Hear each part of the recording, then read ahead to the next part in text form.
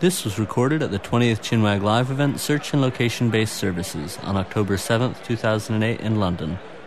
Featuring on the panel Felix Peterson of Places and Nokia, Chris Moyson from Tap2, Andrew Scott of Rumble, Peggy Ann Sulz from mSearchGroove, Adrian Drury of The Cloud, with consultant and Mobile Monday London coordinator Joe Rabin chairing. It was sponsored by the UKTI. The event was produced by Elizabeth Varley and Deirdre Malloy on behalf of Chinwag. Part 1. Well, hello everybody, and thanks to Deirdre for the invitation to chair this evening's session. I'm Joe Rabin, and I wear a few hats, aside from the one I'm wearing this evening. I'm director of Mobile Monday London. I am director of industry initiatives at .mobi, and I do a few other things as well. So it's very interesting to be here this evening to with this august panel to talk about mobile search and location. I think that we're all starting to think that location is coming of age, but it's good, I think, to see in what form that is happening. Is the sum greater than the parts of search and location? So let's get warmed up a little bit. Who uses, aside from SatNav, that is, who uses location-based services right now? Google Maps. Thank you, Helen. Okay, that's a small number. Who uses mobile search at all? Okay, much more, many more. Shout out a few names of the mobile search services that you use. Hey, very good. Can you do the first question, but without Google Maps? First question without Google Maps. Who uses location-based services without Google Maps? Or SatNav? Oh, okay, that's okay. Right, so mobile search. Who uses Google mobile search? Anybody? Yeah, who's got the little Series 60 downloadable thing? Anybody? That's good. I like it. But is Google the be-all and end-all of search? Well, probably not, but we're going to find out, aren't we? I think that we all, time has moved on since people thought that mobile applications were miniaturized versions of desktop applications, and there's no doubt, in my mind at least, that's true for search, and particularly true for search. And we've got a lot of different takes this evening on what kinds of mobile search there might be. One aspect that comes to my mind is that understanding the user's context is more important in mobile, much more important in mobile than it is on desktop. So location is part of context. Is it the most important part of context, or are there other bits that are more important now? What's the perspective going to look like in the future? So as I said, the speakers cover, I hope, a wide range of opinion, and I'm looking forward to them engaging with each other and with you in a lively debate. And I'm going to ask them to introduce themselves now, going down the line, and answer the question, who are you? And what's your take on search and location? So, Peggy Ann. Okay, my name is Peggy Ann Sulz. I think I'm the only one who made the trip from Germany today. Oh, I did? Places. Okay, fine. I'm the founder and chief analyst of mSearchGroove.com, which is a site dedicated to mobile search, mobile advertising, and social networking, covering the trends in that area that matter, but also highlighting the companies and thinking in that space. Shall I answer your question, then pass it on? Yeah, why don't you do it? Okay, what I think of mobile search and location. At this point, I'm not entirely convinced that when we speak about vertical mobile search, or when we talk about mobile search, there's horizontal and there's vertical. Horizontal sort of like everything, all the links on your phone that you really, I don't believe, want on your mobile phone. Vertical being local. It's used interchangeably. I don't believe in that, and I hope to debate that point later on. Good evening, my name is Andrew Scott. I'm founder of a social discovery tool, location-based. We make it easy to find people and places nearby that you like. My take on location-based search is that it has to be a lot easier, has to be a lot quicker, and it has to be personalized. And that means you don't want to be walking out of a building and browsing through pages of results to actually work out what you want. So context is definitely key, but also knowing where you are and what you like.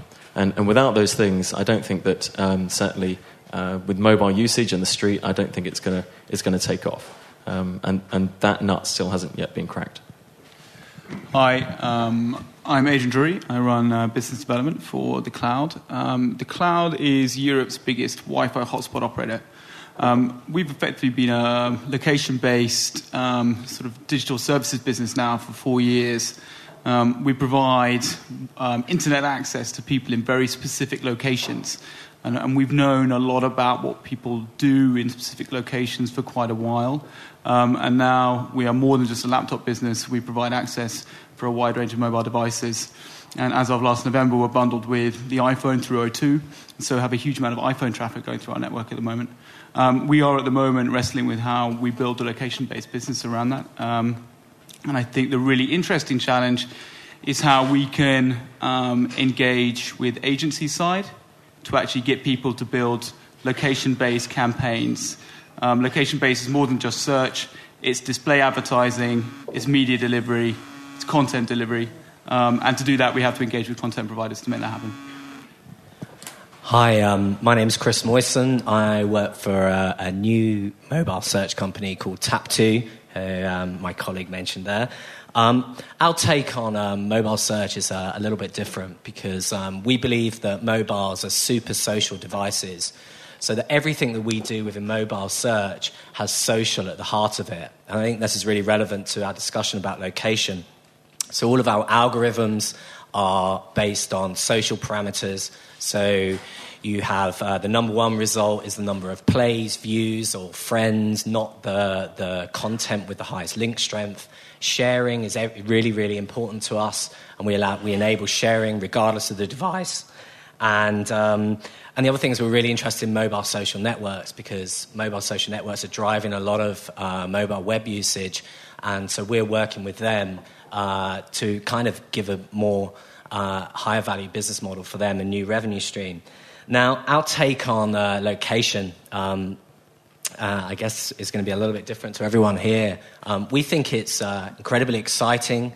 We're big supporters of it, but we've got a kind of a healthy sort of caution towards it and a little bit cautious. Now, the reason for that, if I may be a little bit controversial, is that looking at what people do on the mobile web today and what they're going to do maybe in the next year, we're really focused on high value, high frequency usage segments of things like entertainment and content. That's what people we're finding are looking for. And there is a very valid and a definite case for people for looking for mobile, for local content and local services, but that's a tough nut to crack across 8 markets or roll out globally. So yes, we think it's really, really exciting and we're really interested in it, but our mission at the moment is about high-frequency users and where the market is today. So we're a big follower of it at the moment. I think I can use this one. Hey, I'm Felix Peterson. I'm the co-founder, one of the 2 founders of Places.com, Places with a Z, a company that was started in 2006, concentrating on, more or less being a mobile social network, if you want to use that word. And we got recently acquired by Nokia, so now I'm part of Nokia. And right now we're in the process of building our technology into rolling that into Nokia Maps and making that a part of Nokia Maps. So I guess one of the things that we learned in Places is that it's not necessarily, if people talk about location-based services, it's not just about location, but I really want to call it context-based services, because some of the information that you have on your device, which is a very intimate device, might be even more relevant in terms of social interaction than a latitude, longitude. And that's something that we've spent a lot of time on in Places, translating that latitude, longitude into something actually meaningful, like a location, like this one, for example, so that you're not just 30 meters away, but that you're at a pub, for example. And that's just the beginning of it. That's an aspect I would certainly like to discuss here. Okay, thank you very much, and congratulations on your acquisition by Nokia. Yeah, a good outcome. Can I also just briefly introduce Helen Keegan, my colleague from Momo, who is a guest contributor here this evening, and we're allegedly a guest contributor here this evening, who we hope will pipe up from time to time and make her inimitable contribution. So, Peggy, I want to get this conversation started by addressing the local thing, or what is beyond, what is the reality behind searching for pizza and coffee, and isn't that all a bit tired? And can you please shed some light in this otherwise rather dreary and dark tunnel of pizza and coffee? Well, I'm certainly not a convert to the pizza and coffee. I've heard it 1,000 times, and one of my favorite presentations recently was from Andrew Grill, who's also a blogger and known in mobile advertising and local mobile search. And he shot it down really well, saying, we don't need to look for another Starbucks. We see them everywhere anyway in London, so there's no reason to go out and use your mobile search to find one. I think we all agree that we've come so far now in understanding what mobile is, that we've begun to think mobile. We've begun to think of it as a personal device, and we understand that without context. And that's not only just location, that's also, for example, presence. Do I want to be bothered at this moment? Do I want to be contacted at this moment? What am I doing at this moment? So location and presence together are what make, I believe, a mobile search service much more saleable and certainly more valuable to the user. And when we do talk about these pizza parlors and coffee shops, I don't believe we're really thinking about the average user. I'm come from America, where there's also a lot of research now recently showing that basically people in America don't travel an awful lot, and they know their area, and so they wouldn't search for things nearby, really. It's much more research, in that case, if it's going to be about pure location, much more research about what's on or what is available at the location I'm going to. So I'm sort of planning out my trip, so to speak. So that's my take on that initially, but bottom line is that context must be a part of that service. Otherwise, we won't consider it relevant. And what we don't consider relevant, we won't find valuable. So Andrew comments on that. And how do you capture people's moods, Andrew? I don't want to be bugged now. How do you capture that? Okay, so just wanted to comment back on a couple of things just covered. So I think the local search thing is split into two as far as we're concerned. One is subjective search, which are things that are your taste, which things that you may disagree about whether you like it or not. You have alternate tastes to your friends, and that's where recommendation comes in. The other is objective search. So for example, with Rumble, we're never going to be better at finding the nearest plumber than Google probably is, because you may not probably care, or the nearest garage or ATM or something else, which you're not going to have a preference for which ATM you use as long as it works, right? And actually, I think that there is use in those services. So when I was in the States a couple of weeks ago, I spoke to a lot of people using Where, which is a sort of location-based application on their iPhone, and it's done quite well. But they're not using many of the bits of functionality, but Where happens to have a list of all the Starbucks in the US in its system. And so what they do, I spoke to at least 3 people who consistently use it to find the nearest Starbucks, and that's all they use it for. So, and I believe they use it because, frankly, it's just quicker than using Google.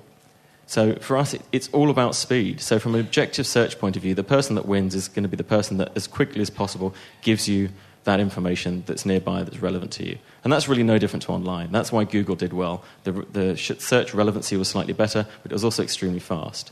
And those two combined, that's a winning combination. I think that's also true on mobile. With the subjective results, that's more interesting, because I don't actually want to know the 40 or 50 restaurants nearby. I probably just want to know the 3 or 4 that I'm going to like. And that's a very different problem to solve, because, as you say, you need to know perhaps the person's tastes, you need to have behavioural history, you need to know where they are, what time it is, what they're doing, hopefully what their mood is. Now, we're not that far down the line, but what we do provide over Google is something that tracks the person's taste and then refines search with an algorithm ongoing because of that. And that means that we can very, very quickly tell people what's nearby that's relevant to them. And the services that do that are going to be more popular, because simply on mobile, your patience, Nielsen says, famously, 30 seconds, I think it is, on a website to find what you want. On mobile, it's far less. Just imagine a practical scenario on your mobile. And that sort of scenario of finding something nearby is very different to sitting at the bus stop when you're going to be sort of reviewing social content, or perhaps do a Tap2 search where you're looking at your friend's content and reading stuff, and you're using those snippets of time on your mobile device, which I think is valid as well. But so that's our sort of take. It's split into two things: objective stuff and stuff where personalization is really key.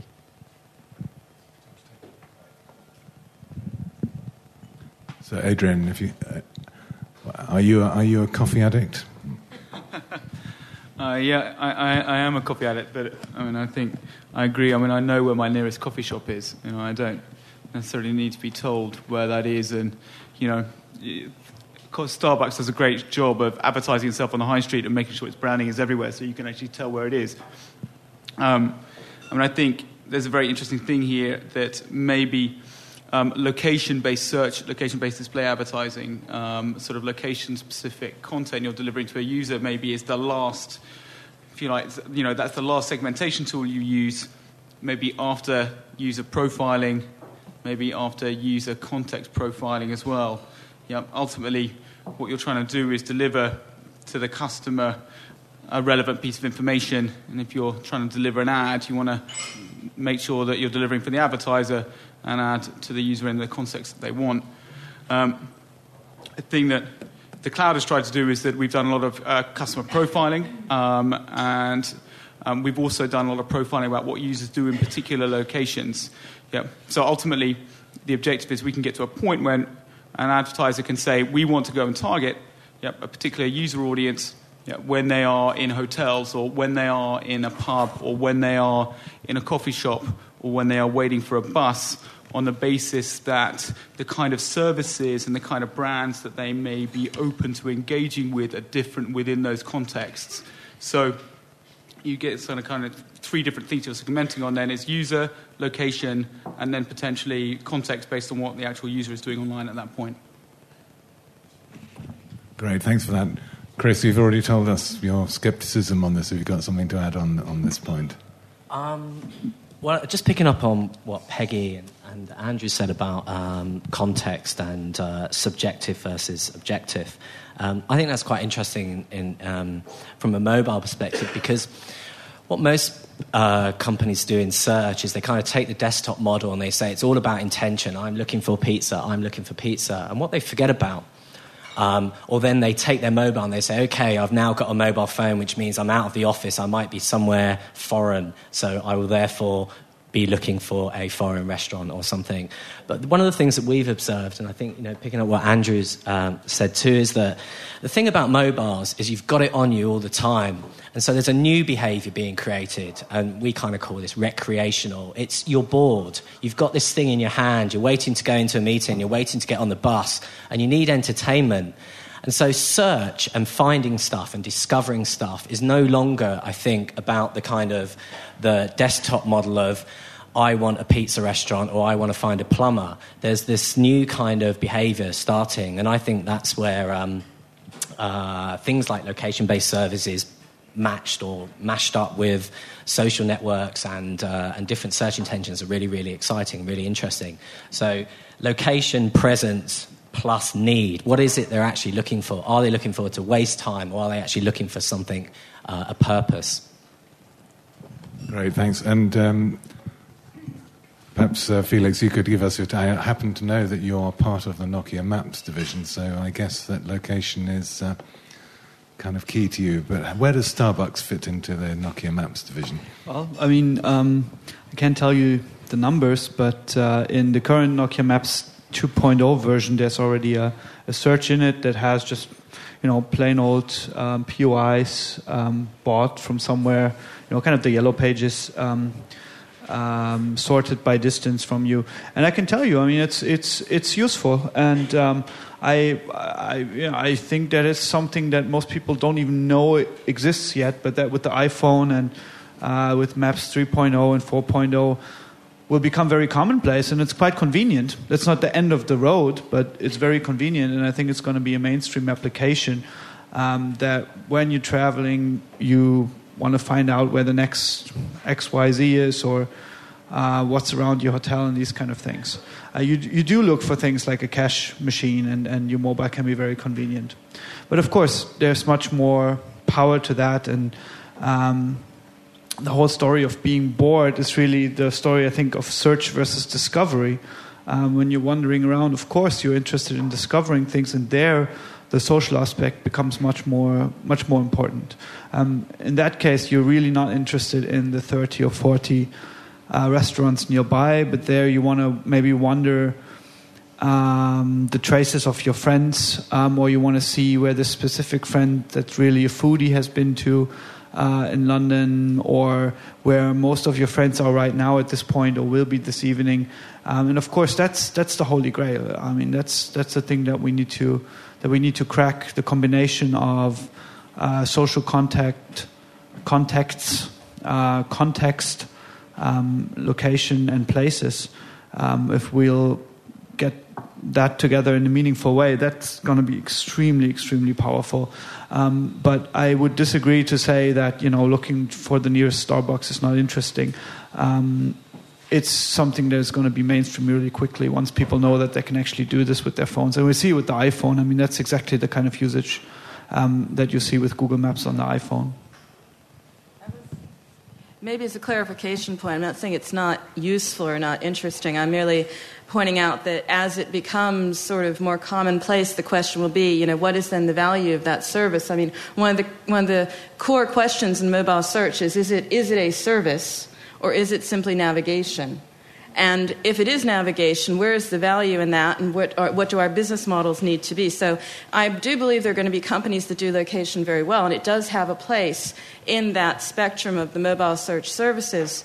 But then the question then for me is, what is then the purpose of search, and what are we going to do to differentiate ourselves, make our money, make our mark? Okay, thanks for that.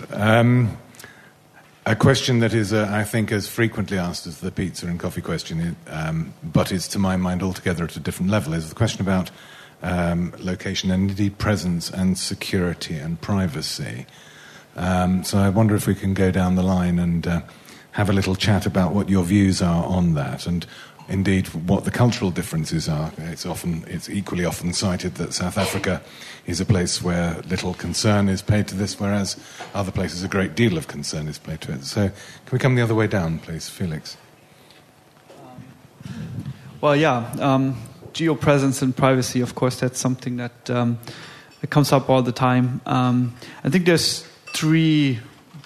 I mean, I've been asked this question sometimes before, so I think I have it sorted to a certain degree now for myself. I think there's three aspects to it. One is really tracking versus publishing.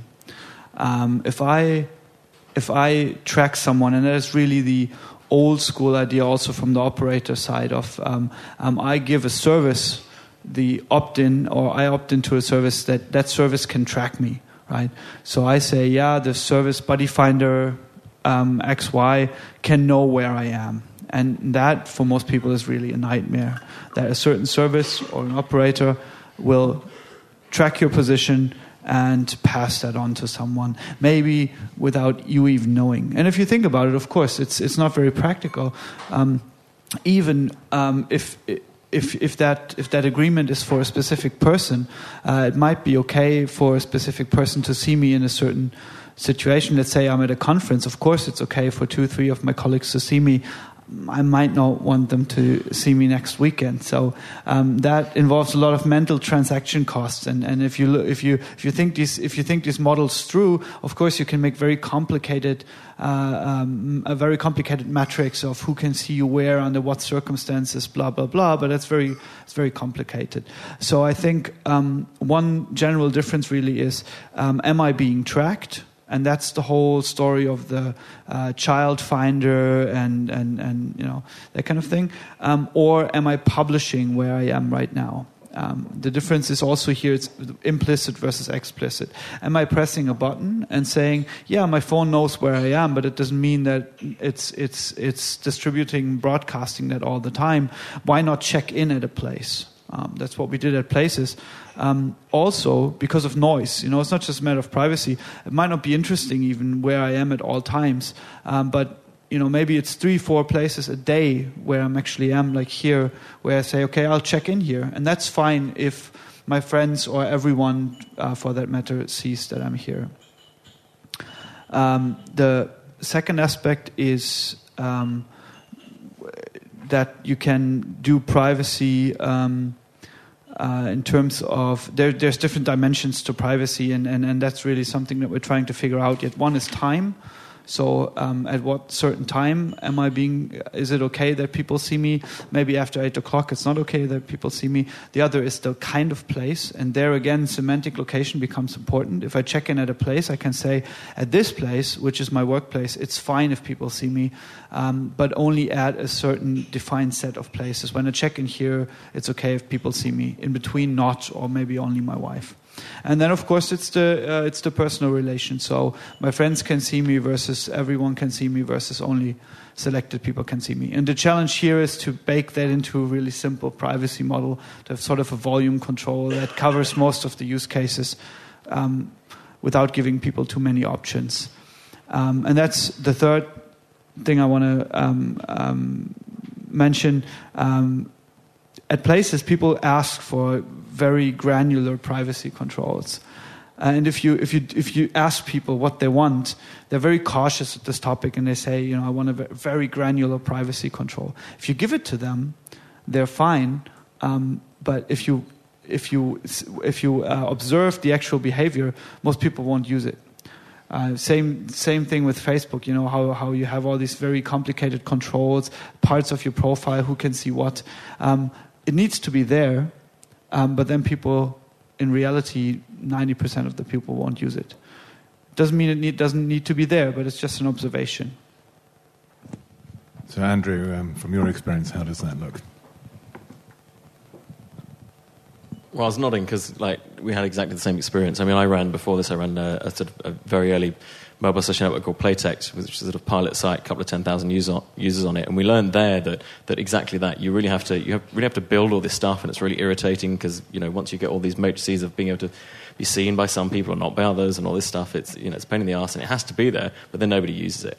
So we've got the same thing with Rumble at the moment. We there's a big page of settings where you can go in and you can hide from individual people so they can still see your profile. You're not blocked, but they can't see where you are.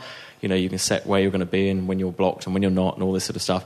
But probably, I think last time I checked, less than 5% of people actually use any of those privacy settings. And then they actually fall into two groups. It's the people that don't want... the same people that don't want to be seen where they are the people that block their profile out so it's not visible by anyone else. They don't want any messages from people they don't know. So it's one extreme or the other. And I remember talking to Justin from BuddyPing about this a few months back, and he said that, I think you said that your experience was the same thing. You've got to put all the privacy settings in there, but then, majority of people, they don't care.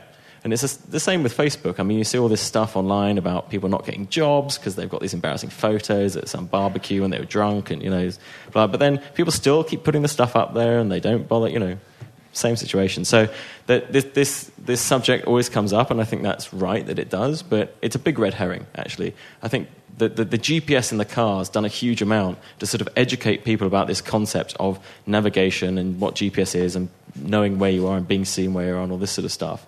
And so now the transition to the phone with, phones with GPS in, it's a really small step. And so, thus far, we haven't, had a problem, but when we have a big lawsuit, I'm sure that'll change. And if I might add, also microblogging, Twitter and Jaiku and the likes helped a lot, because basically that is exactly the opposite of tracking. It's publishing. I'm giving little tidbits of myself away to have a richer social interaction and give people context about what I'm doing. And then that's interesting, people that use these kind of microblogging services, for them it comes very natural to say, hey, why can't this be geotagged? Same with pictures.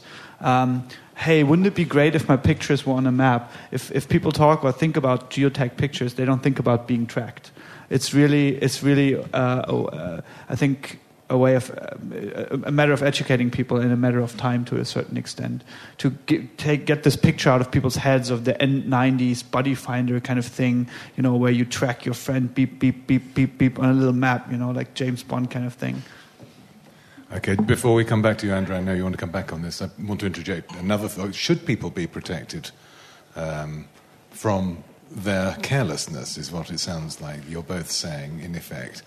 And just to follow up on that, so I'm passing it on to Adrian after you've had your comment. Who owns this information in the first place, and how can we trust you with it? Just two stats. One is, just as you were saying, I think it's over between 20 and 25% of Flickr photos are geotagged. So that's a huge percentage, over 20%. And I can't remember the stat for Twitter, but it's quite high. And anyone who uses Twitter will see that people quite often just Twitter to say, I'm here, and then they're there, and then they're there. So it's just, you just see by the behaviour that people, a vast percentage of people actually don't care.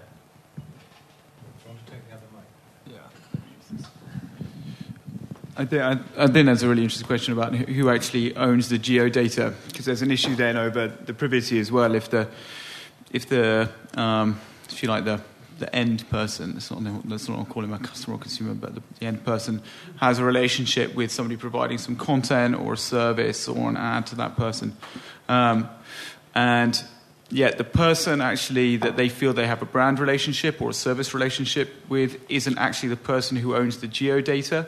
Yep, there becomes a bit of a grey area. And the thing that we've seen in our space is that there are lots of people who are moving in to the bit of the value chain where they own the geodata. Yep, so quite a lot of people in this room will be familiar with guys like Skyhook.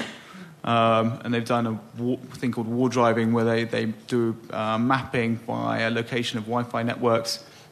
There are a couple of alternatives to doing operator AGPS, location-specific ad serving as well.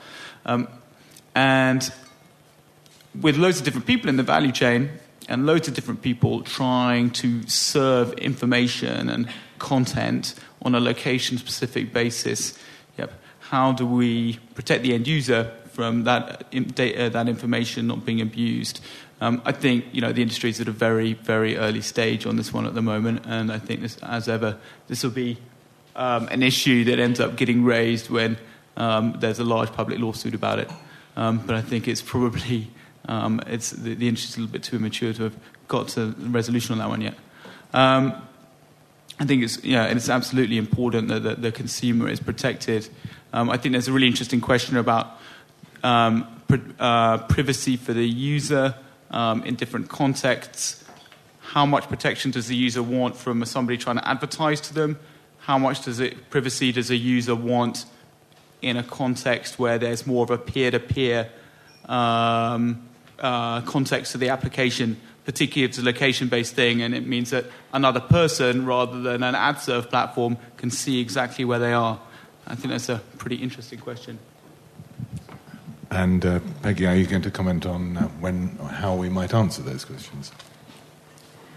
Well, I do agree with Adrian that it is very early days, but I was also listening to what you were saying before, and I think that part of that, at least with the advertising, because although we talk about privacy, when I go to actually the conferences and the events, it's really not so much about privacy as it is I don't want to be spammed, and I don't want to get ads when I don't want them. So we're not really at the point where we're really discussing privacy. There are some operators who've handled it really well, just putting up, for example, Verizon Wireless, just a no-brainer thing, just a few options, not making it too difficult. I don't know how many people are using it, but it's interesting that the privacy concern is not nearly as high as the, don't bother me annoyance concern. And you said something before, I think, that was key, that is, runs through this as a thread, is in a certain context, what brands will I want to engage with, and then the business model is to present me with those brands that I'm willing to engage with in that context. Then I will see it as convenience, and perhaps, and there is research about this, which I've covered at my site and elsewhere, but perhaps then that convenience factor will outweigh the annoyance factor. So I do think there's a sort of a business model hidden down there, if we can get to it, and I'm sure that the cloud's been thinking about that. Can I come back on that? I think that's absolutely right. You know what I mean? We've seen this sort of in the conventional fixed ISP world. There's always a consumer give-get. Yep. Privacy and how a consumer perceives their privacy is not a fixed thing. It changes slightly in different contexts. So it's a complex thing, giving the consumer a choice over how much data they're going to give up in different location contexts. But maybe that begins to be the key of how we address that question. Great. Well, I'm just going to ask one more quite general question before throwing it open to audience questions. So I hope that your interest has been excited and you've got your questions ready and sharpened. Chris, in your opening remarks, you said, what you're looking for are the big opportunities. And I suppose that the obvious question that follows from that is, where does the money come from in all this? Clearly, you don't see it as being the location thing that's going to give you the money now, whereas others on the panel think that that's a direction to head. So where is all the money? Where is the money coming from? Where is the mobile ad inventories, which we've been talking about? Well, I think there will be money in it, but I used to work for The Guardian years ago and kind of sort of messed around in the newspaper world, and they own lots of local papers as well, their parent company does. And local advertising is a really, really tough business. It's run by telesales. The cost of sales is really, really difficult. And also, people don't like paying for digital anything. Free is the model that kind of really, really works in this space. So I'm not saying that I don't think there's money at all in location services. I just think that it's tough to have an international service to roll out across markets and make money, because I haven't seen any evidence. I'm a bit of a skeptic whether you can get people to charge for these things. However, if you're embedded with Nokia or a handset, or possibly with a carrier, then I think there are indirect revenue streams. Yeah. Okay, Felix. Well, I think that there's huge potential in this, and I think we'll see this sooner than later, really. If you look at how the Yellow Page industry moved to, or how it's being hurt by Google AdWords badly because people, small business owners, retailers, realize that their money is better spent on Google AdWords campaign if people actually look for something.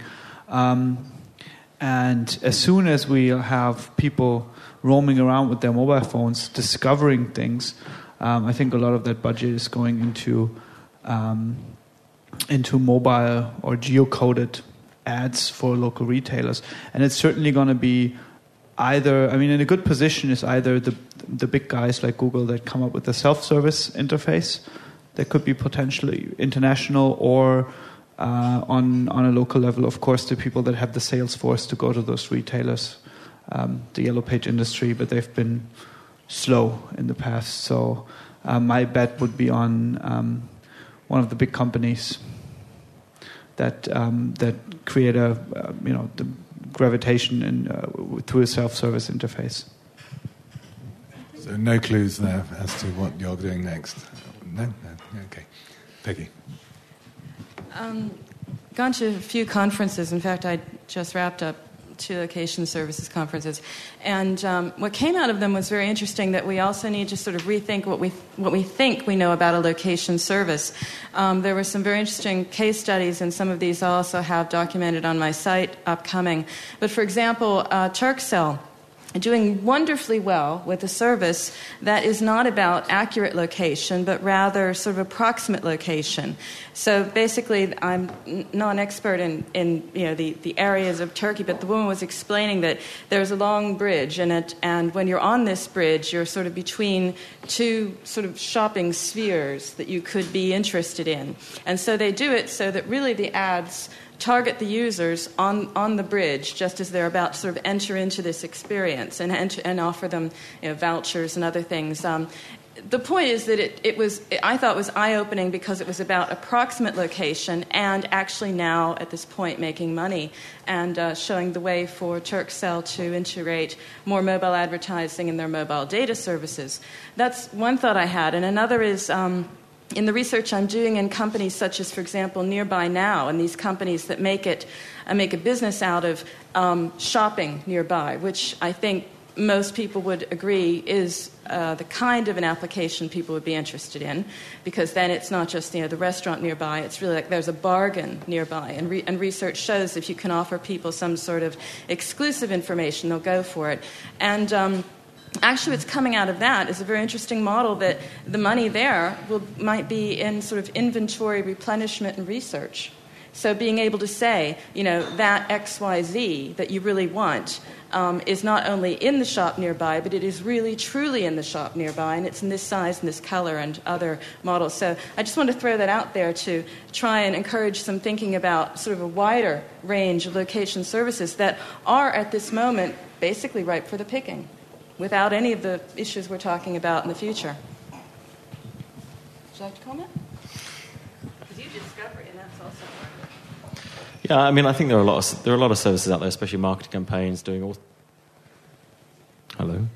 sorts of things on marketing. I mean, I'm sure Helen can reel off lots of people she's worked with who spent dollars on marketing. I mean, I know that some stats I read recently, about 65% of marketing spend's coming out of existing budgets, so rather than a dedicated mobile budget. Our experience is that I think the interesting point was about you don't need to know someone's exact location. That horrible example of sort of walking past a Starbucks is irrelevant. And that's why other technologies like Cell ID, you don't need GPS, provided you know where someone roughly is.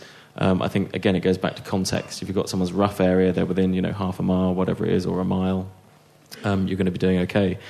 The real challenge is for companies to get the scale so that some of the self-service model which Google has works, and makes them billions. There's no question that there's a role for marketing, whether it's billboard, Bluetooth, whatever, and these work in verticals. They work, they work very well. There are lots of examples. I mean, we even did a campaign at the beginning of the year to a very targeted sort of group of 3,500 males in London, aged between a certain age, and it was actually SMS targeted opt-in, and that was for a pharmaceutical company. But you've got to remember that Google didn't actually launch their ad platform until 2000. And they first started, the first version, 95, got angel funding 98. So, it was a long time before they sort of worked out how to do online advertising right. And I think most of the rules for online advertising just apply on mobile. That the ones that are effective, that are most relevant, that are least intrusive, and are clearly marked as advertising, they're the ones that are going to work. And so now that we're looking at our ad strategy, that's what we're going to replicate. We're going to look at what works online. And so the sort of random banner ads that a lot of people are using on websites now, they started off with much higher click-through rates, but that'll just die off. A lot of it's to do with the fact people don't even know, whether it's part of the menu. They're just clicking up and down. They're amateur users on their mobile. But once you get a really good sort of user experience on iPhone, and people, are more like hopefully most of the people in this audience who are sort of early adopters, you're going to know when it's an ad or part of the service you're using. And so I think most of the rules online apply on mobile. Plus, if anything, you need to be even more careful not to spam. So. Just to sort of bring the discussion back to the inventory question, and where maybe a little bit where the money is on this. I mean, the thing that I've written down like 3 or 4 times here, I think, is scale. Yeah, at the point where the location-based industry can deliver enough volume of users, and enough volume of available devices, and consistent platforms. When we can actually go out to, a group of people or an industry that it is marketing and advertising and it has an interest on doing that on a location-based basis. And they can actually build campaigns around doing stuff that is location-based. Then you suddenly, you bring another element to this industry. Today, there are X 100,000 iPhones out there in the UK today. In 24 months' time, there will be a multiple of that. That's another consistent platform. And again, it offers advertisers an ability to go and push campaigns out onto that platform. There's one other, big group of people as well. I don't know whether we've discussed enough this evening, and that is the billboard guys. The Viacoms, the JCDecaux, etc. They are the one enormous sort of like advertising inventory industry that is yet really to converge with digital world in any significant way. And obviously, location-based services bring them immediately into digital world, and they will be and are thinking about that quite heavily. Can I comment on the billboards? Yeah. I was going to comment on the billboard thing. I'm just not buying the whole billboard thing. It's like, these billboards where you can get like a Bluetooth. Like, I've got more things to do than stop in front of a billboard, turn my Bluetooth on, wait for it to sync, handshake, hopefully it comes down. I just, unless the technology's there, so you literally walk past, and even that, I'm not sure I want my phone beeping when I walk past a billboard. So I know in niche verticals music that you can probably cite stats where, they had this many downloads, but like mass market people walking around like with, getting stuff from billboards, I don't know. I'm yet to be sold. If it's pull, it might work. If you're really, really interested in something. Did you say pull or porn? Pull. Oh, sorry. But I think if it's porn, it will really work. Yeah, probably. Yeah, porn works. Yeah, but it's small. I think it's niche. But what certainly does not scale, if you think this through, is that example of the billboard pushing something to you, or the example of being on the bridge in Istanbul. If you have a small, customer base in terms of advertisers, then it's fine, it's novel, and it's okay, and you don't mind that you get a coupon. But if you think it to the end, and if you really do have the self-service interface, and if every store out there advertises to anyone close by, and what do you get? Super spam. It doesn't work. So what are the alternatives? There's two alternatives. One is you start profiling and you start asking people very specific. Have them 15-page questionnaires filling out. Saying what they're interested in and what they're not interested in, what they want and what they don't want. Not very attractive. So there again, I think it's really important that we have these socially relevant points where you check in, or if, for example, the idea that you're checked into a certain Wi-Fi network, I think that is something that is very relevant to advertisers, because at this point we really know that you are there and that you're not just walking by. If you actually do use a Wi-Fi network in Starbucks or at an airport, I think that's the closest model to what we have on the web right now. On the web, we have banner advertising that's rather annoying. What does work is advertising that is reactive to what you want. AdWords. You search for something and you get ads for that. And in the real world, the equivalent to that in location-based services will be you interact with a location. You check in there, you spend time there, and there then you can actually make a certain prediction that this person might be interested in things because he's actually shopping at the store right now. So I think that's really what we need to crack. Otherwise, it's going to be a nightmare and doesn't really scale.